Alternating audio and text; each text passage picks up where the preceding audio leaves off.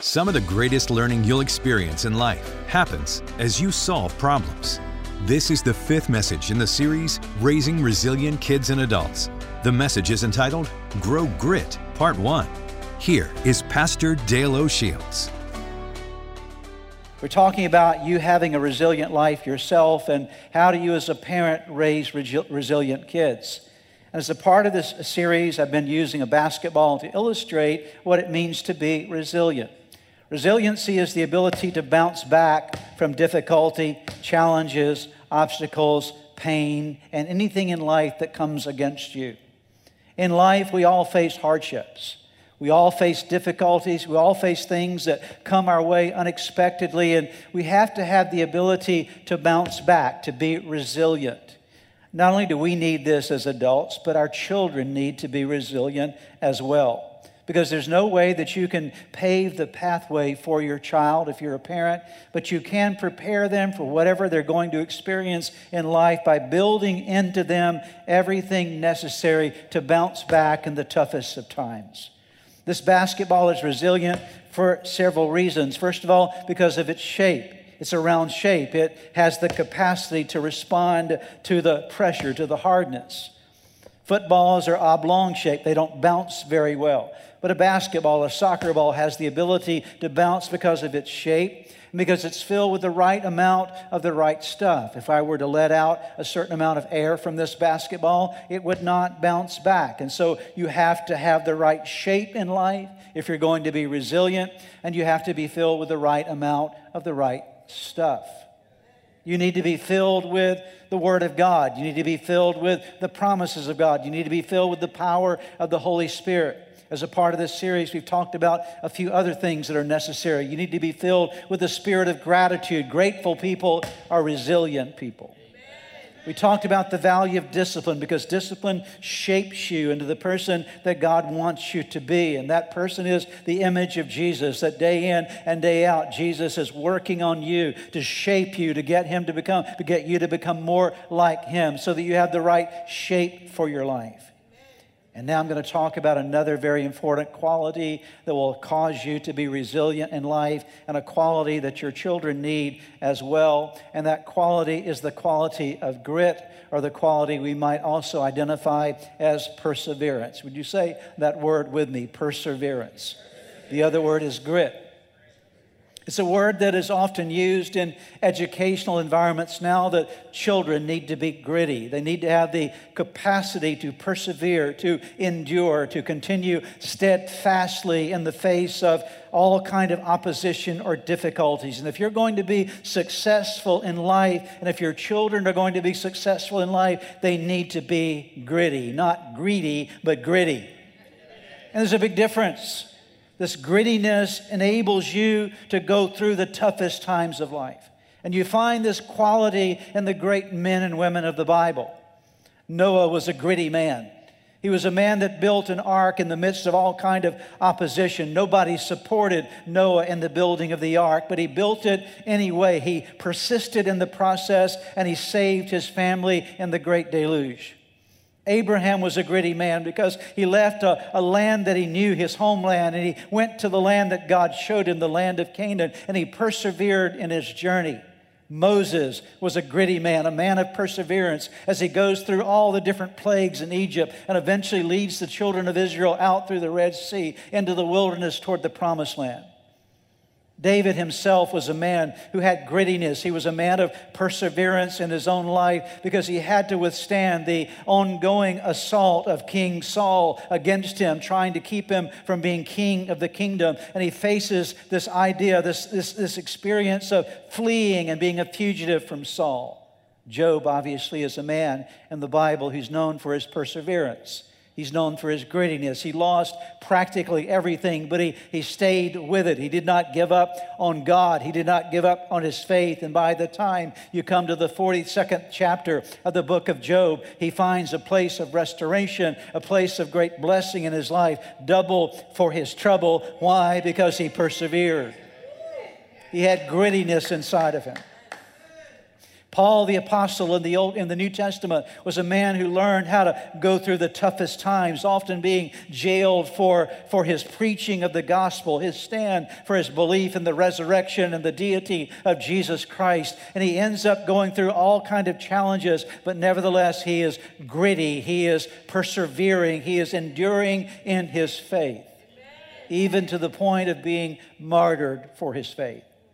Your destiny, your legacy will be determined by the grittiness of your life. The legacy, the destiny of your children will be determined by the grittiness, by the capacity they have to persevere or their lack thereof. So the question becomes for us to look at today and for the next couple of weekends together, what does it mean to be gritty? What do we need in our lives? What is required to become a person who perseveres? Today, I'm going to share with you 4 things. The next couple of weekends, we'll continue to talk about this theme of perseverance because it is so very important. Because if you don't have the grit inside of you, you're never going to bounce back from the toughest times of life. You have to have this quality inside of you. So how do you and I develop it? First of all, it starts by this very important movement in your life or commitment in your life, the commitment to depend on the true source of strength. This is where everything begins. It's important to remember that human strength, your human strength and my human strength is limited. Many things in life will be and are too hard for anyone to face and to overcome by themselves. There are things in our life that bring us to the end of our own strength, the end of our own wisdom, the end of our own intelligence, the end of our own abilities. There will be things in life that will bring your children to the end of their own abilities, their own strength, their own capacities. And the sooner actually that we come to the end of ourselves, the quicker we are to acknowledge our need for someone who is greater than ourselves. And that one who is greater than ourselves is none other than God Almighty. You cannot make it to your full potential in life. You cannot make it through the most difficult seasons of your life without finding strength in someone other than yourself. You are not enough. Your children are not enough in and of themselves. Your child will never make it to their full potential in life without a relationship with God. And I will submit to you parents here today that you and I must recognize and understand that the greatest gift that you will ever give to your children is not a great education. Although education is wonderful, it's not sending them to an Ivy League college. It's not all the amazing extracurricular activities that you will provide them or the greatest stuff that you will give them. But the greatest thing you will ever give to your child is a recognition that they need God above anything else. They need a relationship with God because we all come to the end of ourselves. We must come to depend on a source that is greater than ourselves because you don't have enough air to keep this ball inflated. You don't have enough ability, nor do I, to keep this ball inflated as it needs to be resilient in the pressures of life. Only God can be that source internally inside of you. David, as I mentioned a moment ago, was a man who understood resilience in his own life. And I want you to notice what he says in Psalm 28, verse number 7, "The Lord is my strength." Who was David's strength? His strength was not David. His strength was not his relationship with other people. His strength was the Lord. The Lord is my strength and my shield. My heart trusts in Him, and He helps me. My heart leaps for joy, and with my song I praise Him. So David acknowledges the fact that his resilience came not from something that was inherently in him, but was in his relationship with God. The Apostle Paul says in Ephesians chapter 6, verse 10, "Finally, be strong in the Lord."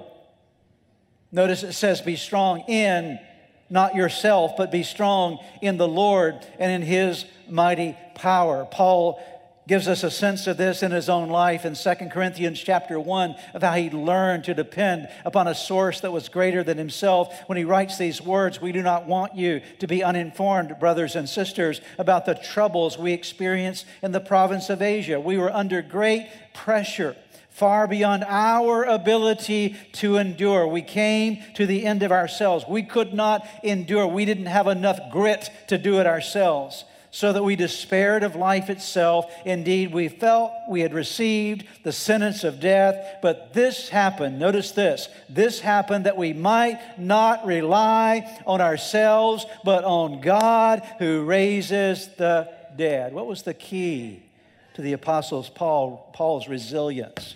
It wasn't his own brilliance. It was the fact that he'd learned to depend upon God. The greatest thing that you and I can do in our life is to learn to demonstrate dependency upon God and to teach this to our children. They need to understand and value this. And dependence upon God is demonstrated in a variety of ways. Let me give you 4 ways that you prove that you're dependent upon God. Number 1, you prove it by your prayer life. If you're not praying, you're not depending. If your prayer life is very weak and very, very scattered, if you only pray when you're in trouble, you haven't learned the value of dependence upon God. You and I need God every minute, every hour, every day. When things are going well, when things are not going well, in every season of life, fall, winter, spring, summer, every dimension of life, we need God. And prayer, a prayerful life shows that, God, I depend on you and I'm in relationship with you. I'm in communication with you. And so as we're talking to God, it shows we're depending upon God. That needs to be built as a regular part of your life and something that you help your children develop as well. The value of talking to a God that loves them and a God that will listen to them when they pray. And then you need to have an awareness of the promises of God in your life. That's depending upon God. Because the promises of God will carry you through when nothing else can. I can't tell you the number of times in my life when I felt like I just wanted to quit. I didn't feel like I had any more to give. Have you ever been there before?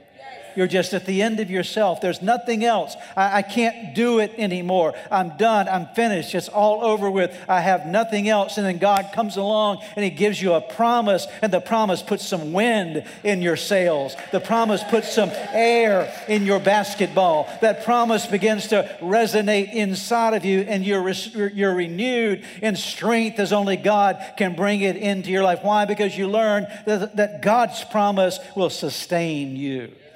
So you teach your children the promises of God. You lay hold of God's promise for your life. And then you learn, thirdly, to trust in God.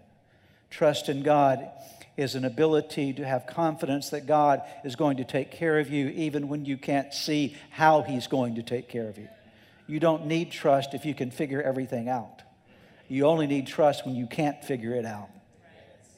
You need trust in the darkest moments of your life when you can't see hardly your hand in front of your face and you're trying to figure out what life is doing to you and what's coming next and what's coming around the corner. Trust says, God, I'm confident that even though I can't see it, I know you see what I can't see, and my trust is in you. Build it into your life. Why? Because it allows you to demonstrate I'm depending upon God. And then fourthly, make sure that you live a life of patience in your relationship with God, because patience means you're depending upon Him.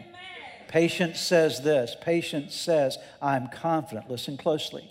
Patience says, I am confident that in God's timing, He will always do what is right and good concerning me. I am confident that in God's timing, He will always do what is right and what is good concerning me. And that means that you can wait your way through whatever comes your way because you're confident that in God's timing, not your timing, but in God's timing, He is going to always do what is right and what is good concerning your life. Why? Because He loves you. Can I encourage you today, if you and I are going to be gritty people and raise some gritty kids, some kids who know how to persevere when life gets tough, you and I need to depend on the one true source of strength. And there is truly only one true source of strength. We know Him in our relationship to the Father through His Son, Jesus Christ. The second thing today you and I need to see as God sees. If you want to be gritty, you've got to have a change in your vision. You've got to have a change in your view. Instead of just seeing with your natural eyes, you have to develop an internal vision. An internal capacity to see what can only be seen through the eyes of a relationship with God. A vision that helps you to see beyond just your circumstances. Another word for that vision is perspective. To have the right perspective on God, the right perspective on yourself, the right perspective on other people, the right perspective on the world around you. Because if your perspective, if your internal vision is warped, if your internal vision is clouded, if your internal vision is misdirected, you're going to have a hard time persevering. Because all you're going to see are the problems of life around you. You'll never see beyond that. You need to see, and I need to see, and our children need to see through what I would call God lens. To see through the perspective of God. And there's a story in the Bible that I want to remind you of in the book of 2 Kings chapter 6. It's the story of the prophet Elisha. And there was a time in Elisha's ministry when he was being attacked by a group of people, actually surrounding him by an army of Syria coming against him. And he had one of his servants there with him. And we find this story described for us in 2 Kings chapter 6. And I want you to notice the difference in the vision between Elisha and Elisha's servant and the prayer that Elisha prayed, a prayer that you and I need to pray as well. When the servant of the man of God got up and went out early the next morning, this is the servant of Elisha. An army with horses and chariots had surrounded the city. "Oh, no, my Lord, what shall we do?" the servant asked. And so the servant wakes up early the next morning, one morning, and he looks out and he sees this vast army surrounding he and Elisha, two of them. That's all he could see. Me, Elisha. Didn't see anybody else. All that he saw was the army, the enemies surrounding him. And notice verse 16, "Don't be afraid," the prophet answered. What do you mean, don't be afraid? There are two of us and we're surrounded by all this host of enemies. But Elisha said, listen to this, "those who are with us are more than those who are with them." Stop there for a moment. You got to understand what's going on. Here's Elisha and the servant. And Elisha's servant just heard Elisha say, "There's more with us than with them." Yes. And Elisha's servant's counting 1, 2. Because all he could see was 2 against many. But Elisha had a different vision. Amen? Elisha had something going on the inside of him that the servant didn't have. Amen? Are you with me, church? Are you with me, Frederick? Are you with me, Gaithersburg? Okay? Elisha had a vision on the inside that this servant didn't have. And so in verse 17, here's the answer to the situation. And Elisha prayed, "Open his eyes, Lord, so that he may see." Then the Lord opened the servant's eyes, and he looked and saw the hills full of horses and chariots of fire all around Elisha. See the difference. What caused Elisha to have resilience was his vision. Amen? He was able to see as God saw. That's what the Apostle Paul talks about in Romans chapter 8 when he says, "Knowing all these things, we're more than conquerors through him who loved us. For I am convinced," I understand that neither death nor life, neither angels nor demons, neither the present nor the future, nor any powers, neither height nor depth, nor anything else in all creation will be able to separate us from the love of God that is in Christ Jesus our Lord. Paul says, no matter what I go through, I can see something that others can't see. I can see the love of God. Okay? I can see something because I have a vision on the inside. A great passage of Scripture spoken by Jesus himself in the book of Revelation that you and I need to remember as well. Jesus said these words, "I am," chapter 22, verse 13, "I am the Alpha and the Omega, the first and the last, the beginning and the end." That whatever you're going through, don't worry because he's already gone through it with you. Amen, okay? Whatever you're facing in your life, he said, have the vision that I am the Alpha and I am the Omega. I am the beginning and I am the end. And when you get to the end, you can be assured that victory always accompanies the end. Amen? So here's some questions for you. You'll see them on the screen today. I want you to ask yourself these questions. Think about it. How does God see you? What's your vision of how God sees you? When he looks at you, what does he see? Does he see his precious child? Does he see someone who's going after him and seeking to follow him? What does he see when he sees you? And the second question is, how do you see God? What's your image of God? How do you view God? How are your kids learning something about how to view God? Who is he really? What's his nature? What's his character? How do you view him? And then the third question is, in light of how you see God, how do you see yourself? Because if you see God the right way, then you should see yourself the right way. Because when you see yourself through God's eyes, everything's different. Gideon learned this lesson, did he not? In the book of Judges, chapter 6, Gideon is afraid. He's up in a cave in a mountain threshing out some wheat for his family because he was afraid the Midianites were going to come and steal everything his family had. And God showed up in angelic form there in that moment and said, Gideon, you mighty man of valor. And Gideon was surprised because he was living in fear, but God saw him as a man of valor. And he rose up and helped the Israelites defeat the Midianites. Why? Because the image that he had of himself changed, because he saw himself as God saw him. And everything changes when we begin to see ourselves as God sees us. And the fourth question I would encourage you to ask yourself, to reflect upon, to think about, is in light of how God sees you. How do you view your obstacles? How do you view your challenges? How do you view your difficulties? If you really know who God is and how God sees you, and you see yourself the way God sees you, then you will view your obstacles differently. Amen. I promise you, you will. I'll give you the proof of that. Anyone remember the story of David and Goliath in the Bible? You remember that story? Okay. What are the elements of that story that we need to remember today? Here's a key element to the story. When David walked in, you can read about this in 1 Samuel chapter 17. When David walks in to the battlefield, initially what's happening is Goliath is intimidating the whole army of Israel. Every day they would come out to confront Goliath, and Goliath would speak some words, and they would all run away because they believed Goliath was the biggest giant they'd ever seen. But David comes on the battlefield, and David doesn't see a giant. David sees God. Okay? And when everybody else saw the giant, David saw God. And he says, who is this uncircumcised Philistine that he would defy the armies of the living God? Where is my slingshot? We're going to show this guy something about who God is, okay?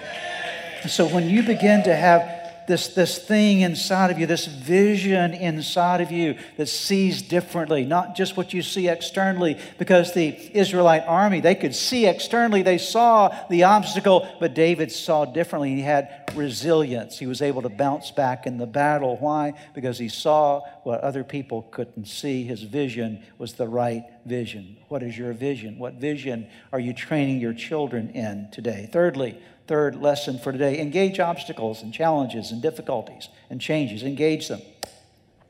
If you have the right vision and you have the right source of strength in your life, then when obstacles and challenges and difficulties and changes come that are upsetting potentially to people, it allows you to do something with them that's positive and productive. It allows you to engage them instead of running away from them. You know that a lot of people spend their whole life running away from obstacles?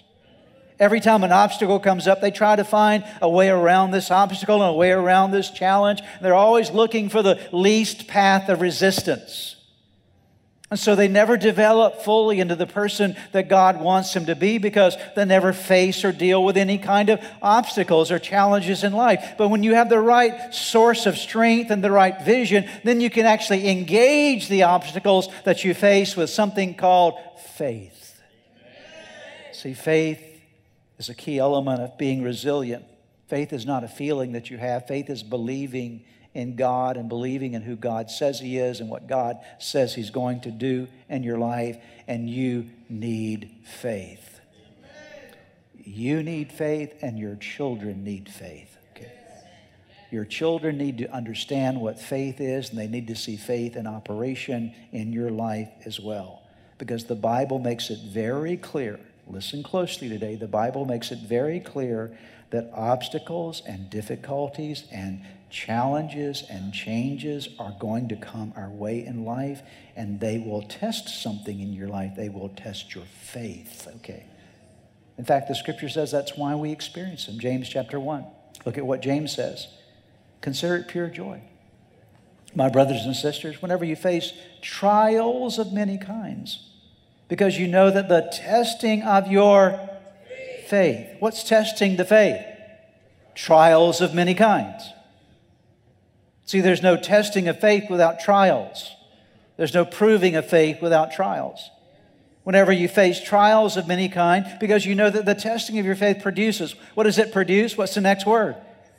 Perseverance. It produces grit. It allows you to be stronger on the inside. Let perseverance, let this grittiness finish its work so that you may be mature and complete, not lacking anything. Paul speaks of this in Romans 5, 3 through 5. Not only so, but we also glory in our sufferings, in our trials, our tribulations, because we know that suffering, trials, tribulations produce perseverance. Perseverance, character. Character, hope. And hope does not put us to shame because God's love has been poured out into our hearts through the Holy Spirit who's been given to us. Testing of your faith produces something in you. It produces perseverance. It produces grit. It produces depth of character. If you are going through something today, and I'm talking to someone here today, probably many of you here today, if you're going through a very difficult set of circumstances in your life right now, obstacles, trials, or testings of your faith, let me encourage you today, may your faith rise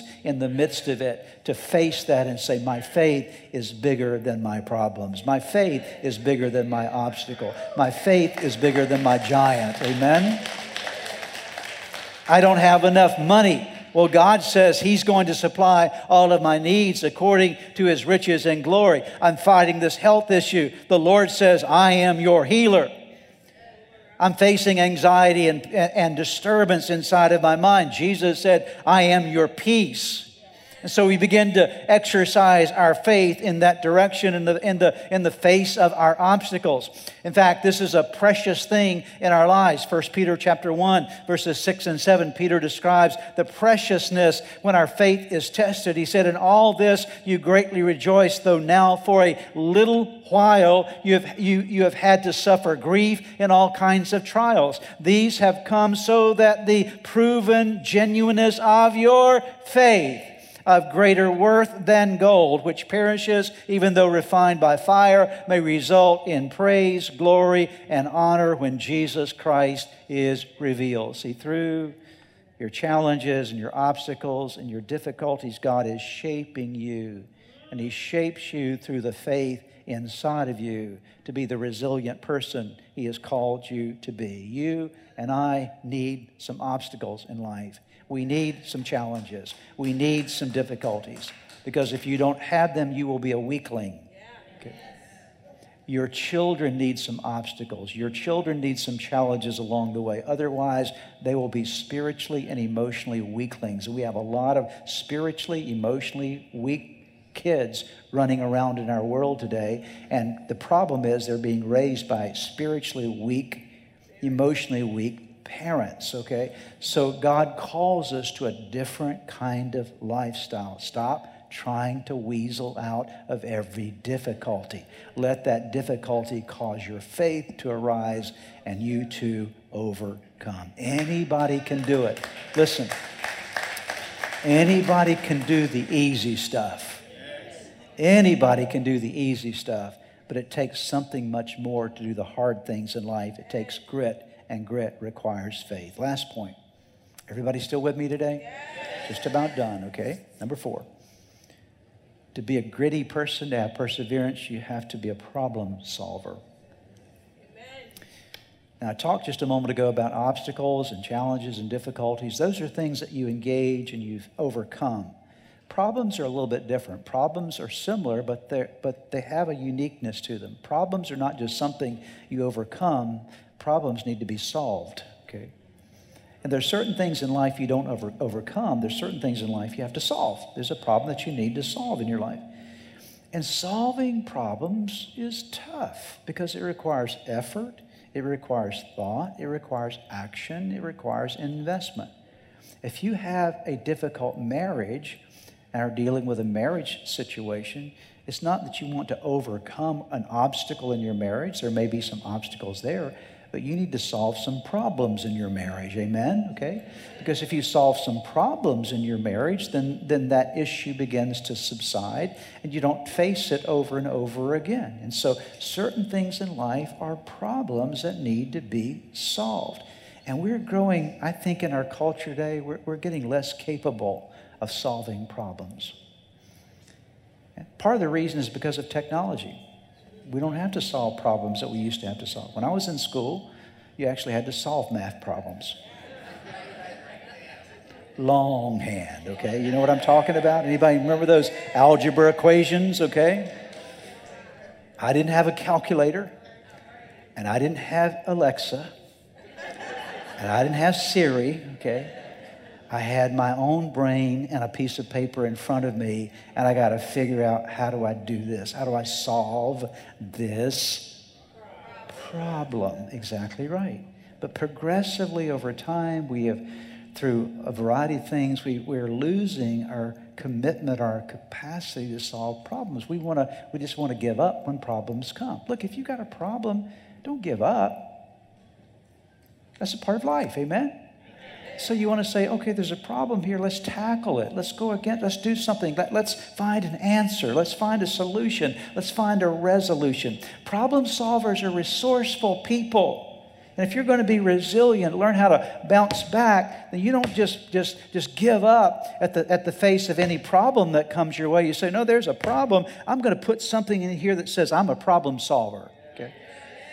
There's a problem here, but God is going to help me to solve the problems that are part of my life and my experience. Elisha, again, gives us a great example of this. There's a story in Elisha's life found in 2 Kings chapter 4 where there was one of the wives of one of the sons of the prophets that came to him. Her husband had passed away and left her in great debt. She's facing a big crisis. Look at the story beginning in verse number 1. The wife of a man from the company of the prophets cried out to Elisha, "Your servant, my husband, is dead, and you know that he revered the Lord, but now his creditor is coming to take my 2 boys as his slaves." Everybody say, big problem. Big problem. This is not an obstacle, this is a problem, okay? It's a big problem. She is now facing the loss of her boys to pay off the credit that is owed, left to her by her now dead husband. And so she doesn't know what to do. Her only hope in this situation is to subject her sons into slavery. What a terrible choice to have to make. This is a big problem. Notice what happens next. Elisha replied to her, "How can I help you? Tell me, what do you have in your house?" "Your servant has nothing there at all," she replied or said, "except a small jar of oil." I want you to notice here that in this story, Elisha comes back and says, I want to help you, and the way I'm going to help you is to have you look for a solution. I want you to look in your house and see what you have. Don't tell me what you don't have. Tell me what you do have. Find something in your house that represents a resource. I want you to get resourceful. Look around and find something. It may seem to be very small, minute, compared to the bigness of the problem, but tell me what you have. I want you to engage in a problem-solving process with me. She looks around and says, "Well, I don't have anything, but I do have one little thing. I've got a little jar of oil. I've got something." And Elisha says, "Go around and ask all your neighbors for empty jars. Don't ask for a few." So they go around, her and her sons ask for all these jars. And of course, you know the story. He told her to go inside to their little kitchen area and begin to take that little jar of oil, to shut herself in with her sons, and to take that little jar of oil and to begin to pour it into the empty bottles. And every one of those bottles were filled by a miracle. It was a miracle of God, but she was involved in the process. Listen to me. Boy, I want you to hear this today. I'm talking to somebody. You're facing a problem in your life, and God says, take the little thing that you have, the one little thing that you can do, and start doing it. And I'll show up and I'll help you, okay? I'll show up and I'll help you. But God is waiting for us to take initiative to solve problems. Don't run from your problems. Solve them. Amen? some of the greatest learning lessons that you will ever experience in your life will happen when you solve problems. Because as you work on problems, you're not only getting wiser, you're also getting stronger. Don't solve all of your children's problems for them. Be there to support them and to coach them and to help them, but help them to learn to solve problems in their own life. Why? Because as they're learning to solve their problems, their school problems, their relationship problems, their different, all kind of things that will come their way in life, as you help them learn to solve problems themselves, you're building in them something that's going to make them successful in their life. You're helping them to become resilient in their spirit. We need grit. How do you get grit in your life? Perseverance. You depend on the one source you and I need. Be strong in the Lord. See as God sees. Begin to have vision in your life that sees beyond your natural. When obstacles and challenges come, let your faith rise. And when you're facing a problem, be determined that you're going to be a problem solver. Would you bow your heads together with me as we pray? Father, we're very grateful today for the opportunity we've had to study your word. We're so very thankful, Lord, for the kindness that you show to us by giving us your precious word. I pray that something that's said today would resonate deep in our hearts, would find its place in us and produce great fruit for your glory and for your honor. In Jesus' name. I would like to close today by giving you an opportunity to ask Jesus to be the Lord of your life. Would you pray with me right now?